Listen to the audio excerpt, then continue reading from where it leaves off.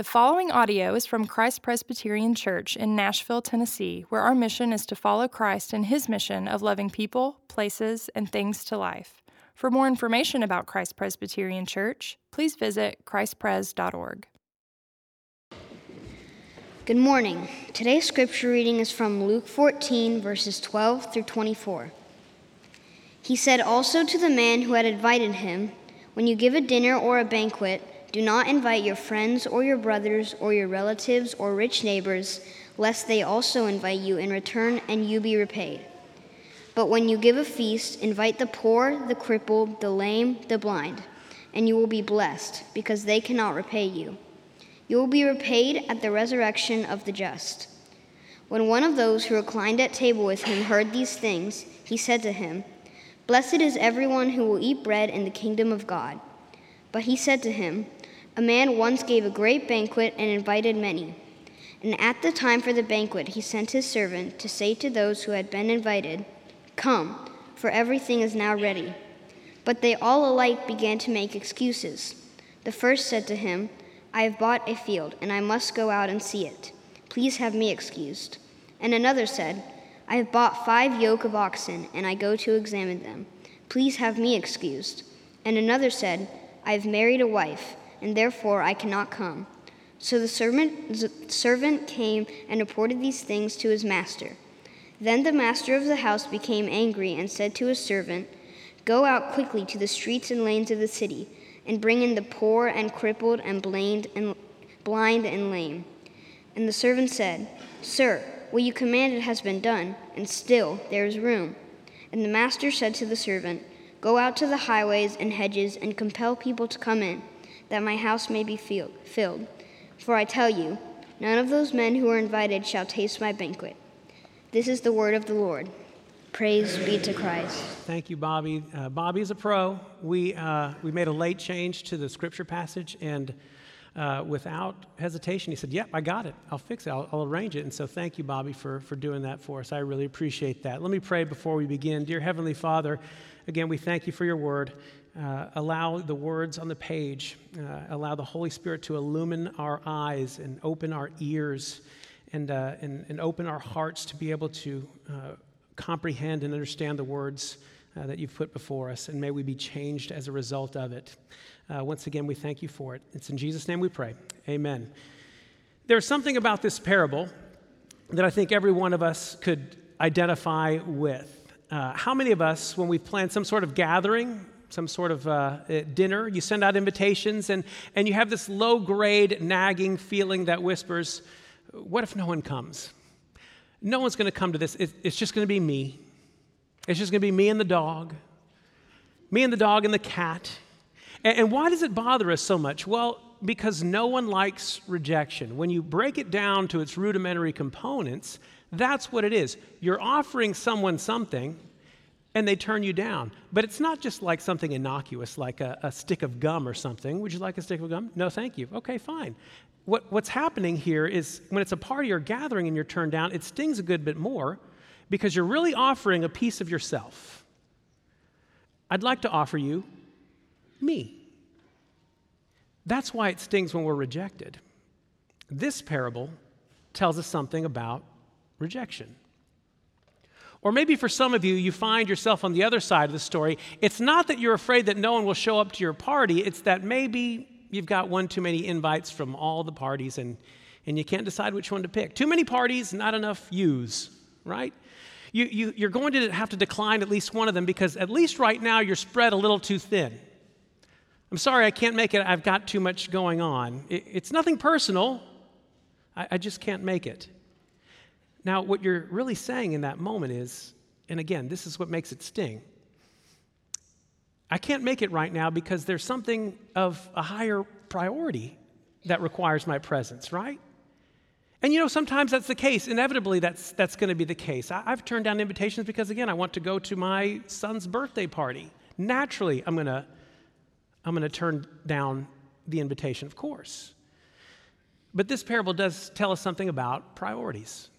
It tells us something about priorities. Whichever side of the story you find yourself, there's something uncomfortable about all of it. None of us like rejection, and all of us have priorities.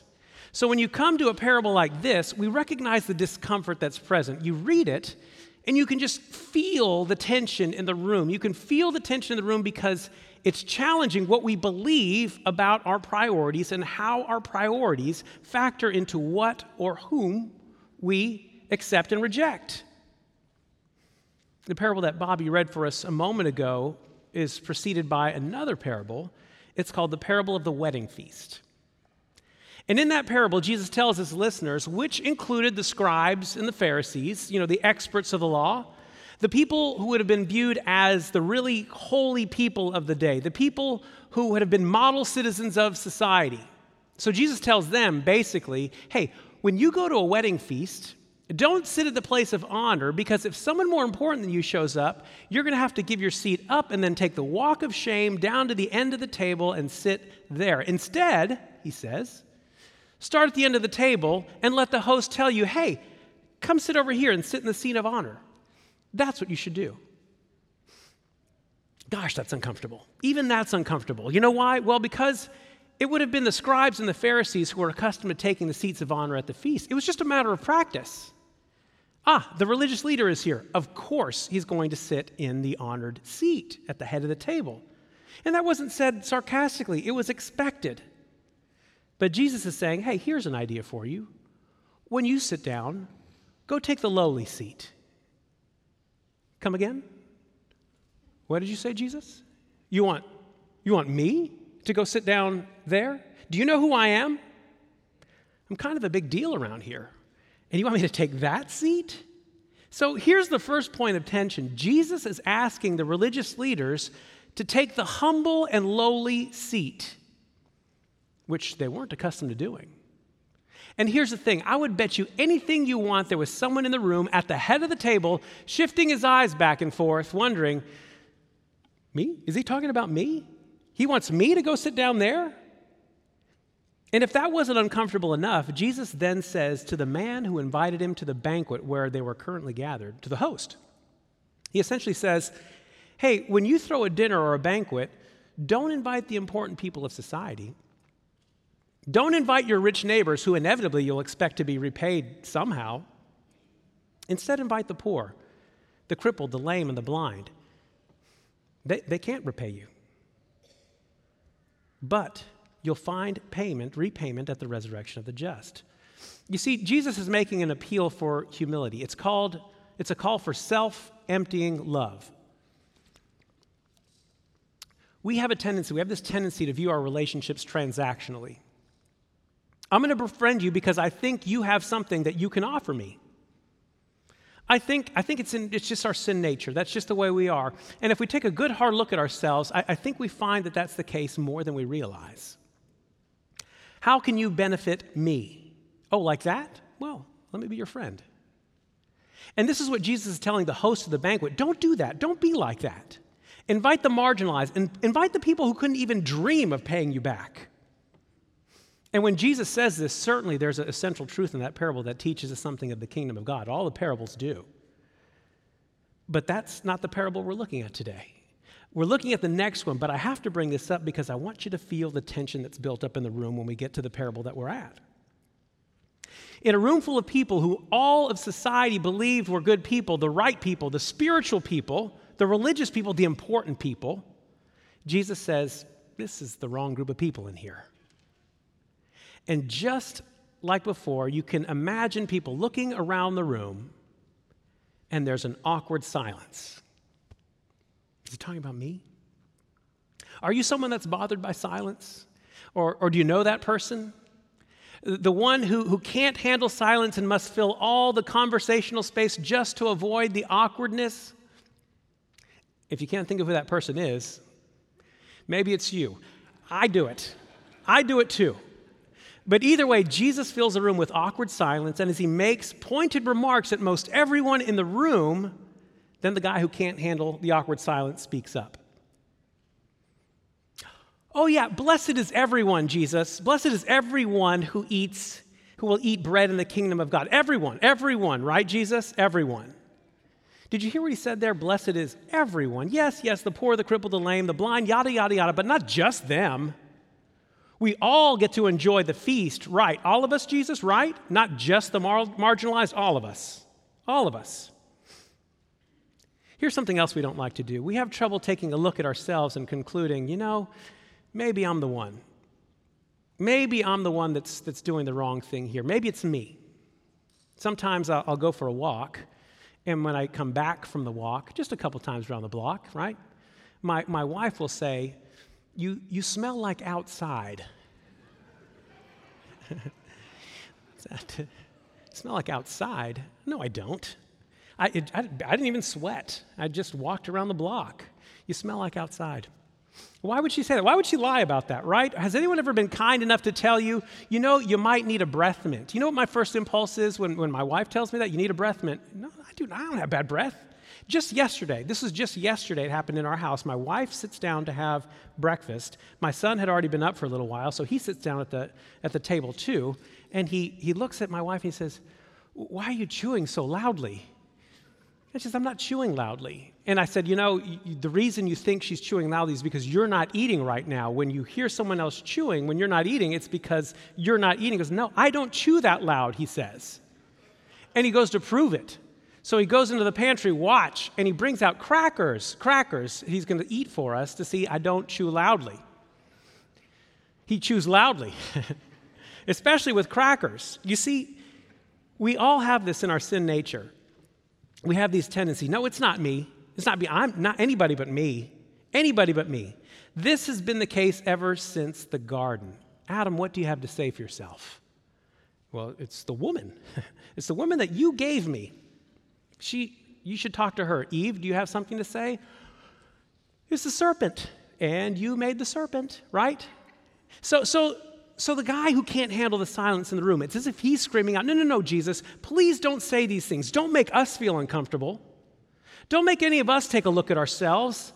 Let's not antagonize anyone, Jesus. We all get to enjoy the feast. Don't make us confront ourselves and our own sinful nature. And that's the other thing this parable tells us. It requires us to take a good, hard look at ourselves and ask, might this be me? Might this be reflective of my behavior? Could it be me? So all that was just a setup, right? That's the scene heading into the parable.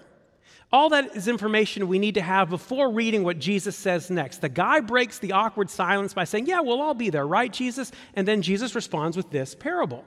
He tells of a parable of a man who gave a great banquet. It says a great banquet. Now, it's easy for us to blow right past that as an insignificant detail of the story, but the truth is it was a big deal to throw a banquet back then. And not only was it a big deal to throw a banquet, but it was a big deal to be invited to a great banquet. And as Jesus details, there were two phases of the invitation. The first was the announcement of the banquet. And because it wasn't just as easy as calling the caterer, quite often the exact time and date of the banquet wasn't even known, because it would take days or even weeks to prepare for it. But once all the preparations were made, the feast was ready. Then the second invitation was sent out. Come, let us feast. And again, back then, it was poor form and even offensive to turn down the first invitation to the feast. But to reverse your decision at the second invitation, that wasn't only offensive. In some contexts, it was tantamount to a declaration of war. It was a hateful rejection. Let me start connecting some of the dots for you here. Again, Jesus is talking to the scribes and Pharisees, the religious leaders of the day, the ones who knew the Word of God, the ones who were the experts on the law, the ones who were part of the Israel, the chosen people of God. God extended to them his people an invitation. I will be your God and you will be my people. And they initially responded, yeah, we're in. We'll come to the feast. But inevitably, they'd turn their backs on him. And the scribes and the Pharisees are following that form here. Yeah, we'll take your law. We'll even take your chosen status. We like that. But now, at the onset of the feast, the arrival of Christ, we're changing our minds. We're not in after all. Jesus is telling them, you've done a hateful thing here. You said you'd come to the feast, and now you're backing out. Why did they back out? Why are they backing out? Did they have a good reason? Why are they rejecting Jesus? Well, he shines a little bit of light on that in the parable too. Why are the people rejecting the invitation to the banquet? The reasons the people give in the parable seem like fairly legitimate reasons. One guy bought a whole field, right? Surely you can't expect him to not go see the field. That's a major investment. He can't say no to that.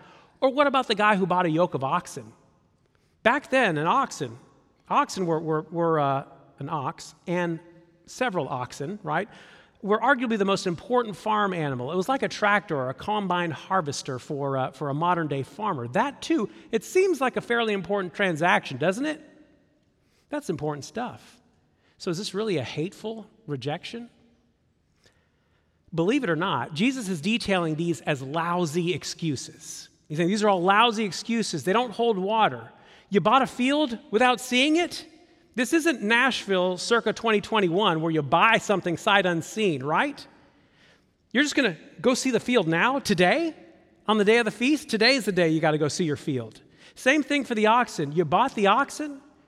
You're going to buy them sight unseen? You're saying you did that and now you need to go see them today. Today you got to go see them. Today of all days. Then there's the guy who said, I've married a wife and therefore I cannot come. I mean, I get it. There are a number of jokes you could put here. I'm not going to infer any of them. I'm just going to say it's a lousy excuse, okay? These are all not good excuses, none of them. Our priorities, listen to this, our priorities inform what and who we reject. Our priorities dictate our policies on rejection. Our priorities dictate what we choose to accept and what we choose to reject. Jonathan Edwards talked about this in his book entitled Freedom of the Will. And in that book, he had what is described, or he articulated what's described as Edwards' law of choice, where he states the will always chooses according to its strongest inclination at the moment. The will always chooses according to its strongest inclination at the moment. Always. Everything we do it because we want most to do in that moment. My kids disagree. I'll sometimes have the privilege of driving my kids to school many mornings, and I'm not kidding you when I say we need to leave the house by 7:15, and there are days when they are getting out of bed at 7:08, and they manage, yes, I heard it, amen, and they somehow manage to be in the car on time-ish, with just those few minutes, and to say when they get in the car, their disposition is less than enthusiastic. Many mornings I get no words from them. No words. They're ready to learn. Now, if I were to ask them in that moment, do you want to go to school? What do you think they'd say?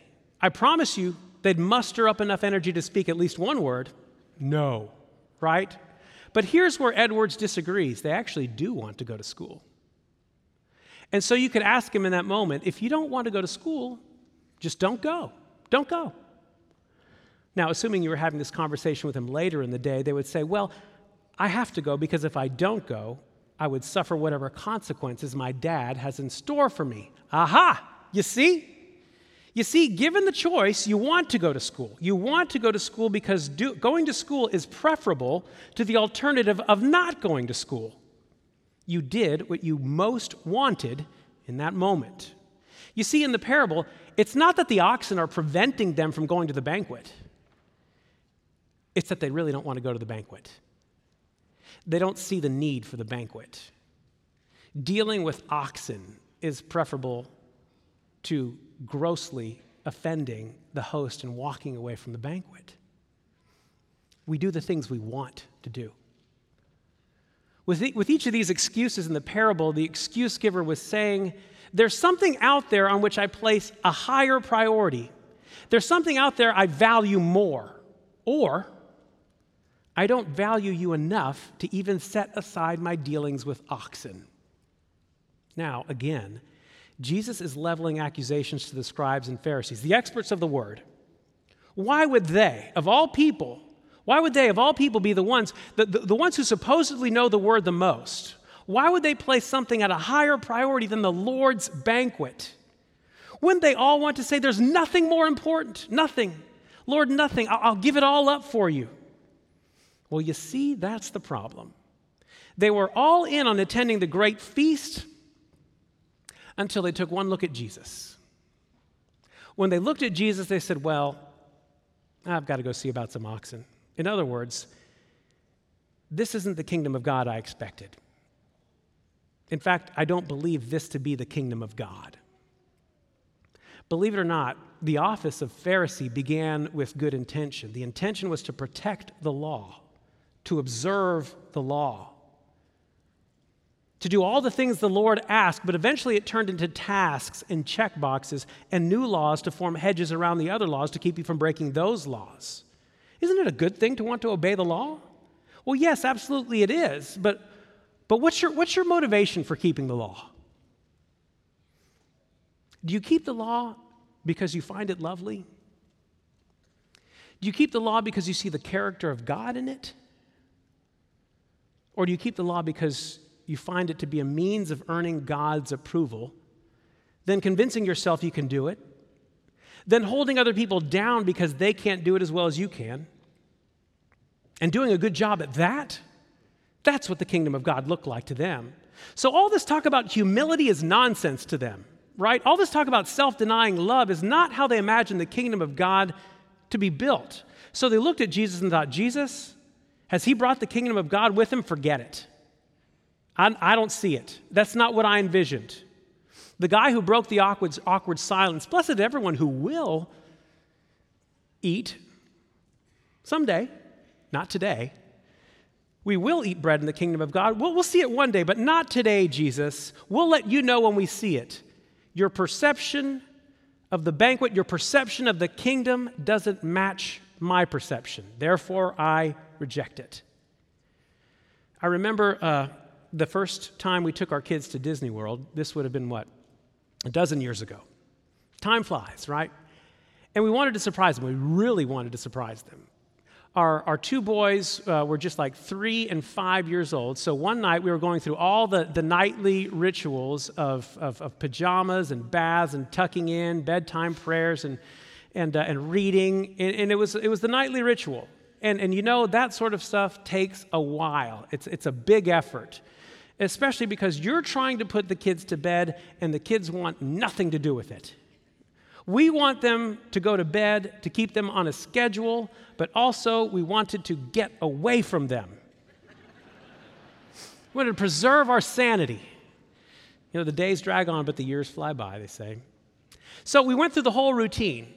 You know, they're in bed, the lights are out, everyone's tucked in. We start to leave the room, and we say, oh, one more thing. Boys, do you want to go to Disney World? And their eyes opened up really big, and the 5-year-old said, well, yeah.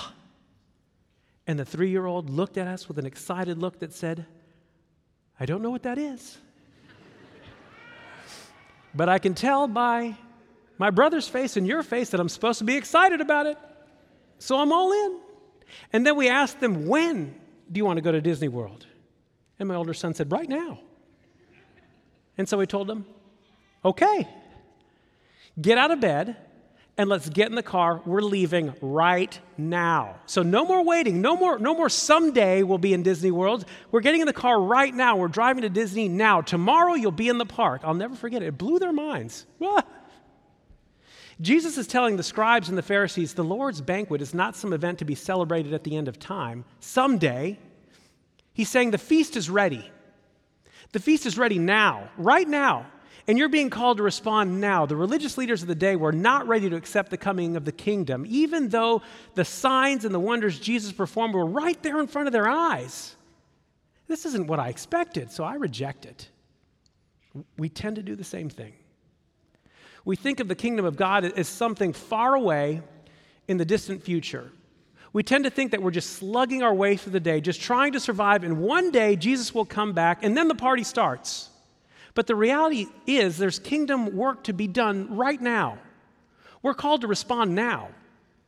We're called to participate in the kingdom now. We're called to reorient our lives right now.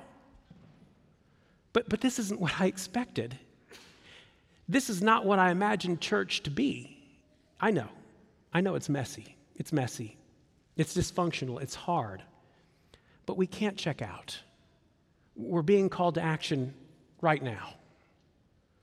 John the Baptist was the prophetic voice. He was a prophetic forerunner to Jesus Christ. When he preached his message to Israel, he said, "Repent, for the kingdom of heaven is at hand." Repent, for the kingdom of heaven is at hand. And here you have to understand, when John the Baptist preached that message, there hadn't been a prophetic voice of God in 400 years. To that point, everything and anything to do with the kingdom of God felt distant and far away. It's all silence. It's only silence. We don't hear God's voice. And John the Baptist breaks that silence and said, "It's at hand. It's here." And John the Baptist says, "Even now, the axe is laid to the root of the trees." As R.C. Sproul once said, it's not that the axe is in the barn being sharpened. He says it's laid at the root. The Lord is about to start swinging, and the axe is going to hit the tree, and the tree that bears no fruit will be cut down. The kingdom of God is upon us, and in Israel, you're not ready. Repent, says John the Baptist. And this is what Jesus says to the dinner hosts and the guests. The feast is about to start. The second invitation, as it were, is here. The kingdom of heaven is here, right before your eyes, and all you're doing is giving mealy-mouthed excuses for why you won't be there. You're going to miss it. Friends, the kingdom of heaven isn't something that one day we'll know, but not right now. Christ is on his throne right now. Right now, Christ is on his throne. And the Holy Spirit occupies his dwelling place right now in the hearts of all believers. We have kingdom access right now. Yes, we still struggle with remaining and indwelling sin, but that sin has been defeated. That sin has been accounted for. Jesus Christ ushered in the kingdom. It's already here, but there's still a not yet component that's yet to be realized. And that's where we can also apply Jesus' parable message to our lives. The religious leaders of the day wouldn't have it. They refused the invitation, the call to come to the feast. But Jesus says, okay then. Okay, I'm going to go out to the streets, and I'm going to bring in the poor and the crippled and the blind and the lame. And then after that, I'm going to go out to the highways and to the hedges. I'm going to go to the far corners of the earth, and I'll compel them to come in. In other words, God's table of the feast will be full. It will be occupied. Not by the self-righteous, not by the ones who have it all together. His table will be filled by the poor, the blind, the crippled, the lame. Do you see yourself as poor, crippled, blind, lame? Before you answer that, think about Jesus and how he's dividing the world here. You either have need for him or you don't. And if you have need for him, it demands a response. There's a story in the Old Testament about King David. King David's best friend who died in battle, his name was Jonathan. Jonathan's father was King Saul, the king that preceded David. And you don't need to know all that history right now, but for this moment, what you need to know is that it wasn't a smooth transition of power from Saul to David. But because Jonathan was David's friend, David asked the question, is there not someone from the house of Saul, Jonathan's father, that I may show the kindness of God to him? And there was one. There was one. It was the son of Jonathan whose name was Mephibosheth. Mephibosheth was crippled in both feet. He was accidentally dropped as an infant, and he was crippled ever since. Then, when King David learned of this son, Jonathan, the grandson of Saul, he summoned for him. Bring him to me, he said. Now, what you need to understand here is back then, if the king summoned for you and you were in the line of the previous king, a previous king where there was a contentious transition of power, if that king summons for you, that's not good news. You were likely being summoned because you were about to lose your life. Moreover, what recourse does Mephibosheth have? What power does he have? He can't run away. He literally can't run. His only hope is mercy, that the king is merciful to him, a powerless, crippled descendant of Saul. And they placed Mephibosheth before the king. Imagine the fear. Imagine the fear that Mephibosheth had. What will he do to me? Instead, the king says, don't be afraid. I will not only show you mercy, I will show you grace. I will show you kindness because of my friend, your father, Jonathan. and I'm going to give you all of Saul's land and your grandfather's land. And get this, you Mephibosheth, crippled, helpless Mephibosheth, you shall eat at my table, the king's table, always. Forever you'll eat at my table. Do you know how Mephibosheth responded to that? He said, what is your servant that you should show regard for a dead dog such as I? And that response rings tough for us right now in the Fesko household. We have a dog that is at its life's end. You know, she's not going to recover, and it's really sad to see her get sicker and sicker by the day. We've done what we can for her, and she's just not well. She's not well. So there's been a lot of tears over that. But again, when you look at this dog, when I look at this dog, I see something that is utterly, totally helpless. No power, nothing to do. What's the dog going to do? What recourse does the dog have? Well, I need to make some changes, right? I need to start exercising more. I need to change my diet. Can't do it. Utterly, totally dependent on whatever we provide for that dog, whatever we do for that dog. So when Mephibosheth says, what is your servant that you would show regard for a dead dog such as I? You say, me? You want me? You want me at your table forever? Do you know what this response tells me? When David told him, you'll eat at my table forever, Mephibosheth didn't stop to think about it. He didn't have to take a minute to see if this was a good offer after all. Can you imagine Mephibosheth saying, you know what, David, that's a pretty good offer, but I'm going to take a few days to compare it to other offers I might get along the way, right? Or even beyond that, can you imagine him saying, you know what, I'm good. I'm good with my current situation. Thanks. No, I can't imagine it. He knows what this means. It means his life is different from this point forward. And whatever he needs to do, however he needs to reorient his life, he'll do it. He knows this is merciful and it's grace upon grace. And you know, maybe you see the parallels, but you and I, we're Mephibosheth. You and I, we're Mephibosheth.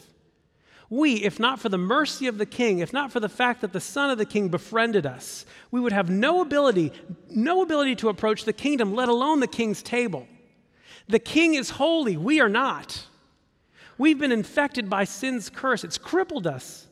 It's left us blind and lame with no ability to provide for ourselves. Yet the king says, come sit at my table.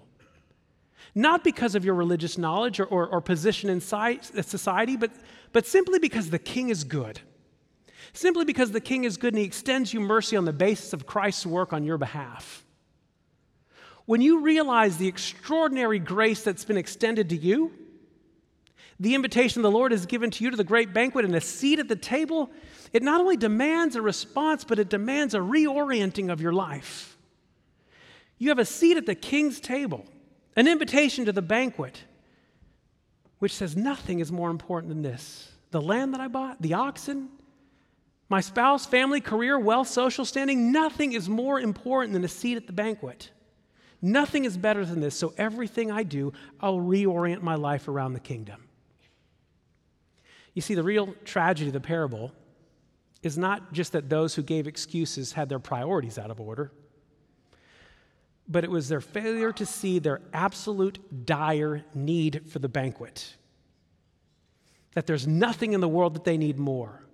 The tragedy of these scribes and Pharisees is their failure to recognize their need. It's their failure to recognize the fact that they don't have it all figured out. Their righteousness, their goodness, their busyness doesn't buy them favor with God. That's the tragedy. The failure to recognize their need of a Savior. And that's the invitation this parable extends to us. The kingdom of Christ is here. In church, he's told us the feast is ready. There's a place for you. Come have a seat. There's a place for the poor, the crippled, the blind, and the lame, especially for you. Will you drop everything so that you can come to the feast? How will you reorient your life? Do you see your life in Christ as the most important thing to do, which all other things must be subservient to? Have you reoriented your life, not because you're trying to earn God's favor, but because you have a heart that is overflowing with gratitude that says, of all people, he gave me a seat at his table. And I'm not going to miss this for anything in the world. Friends, this table here before us, this is a table that gives us a foretaste of what's to come, the feast. It reminds us and tells us that the kingdom of God is here, and there's a spot reserved at the table for you. And this table says, here's a taste. Here's an appetizer. You don't want to miss this. You don't want to miss it. Pray with me.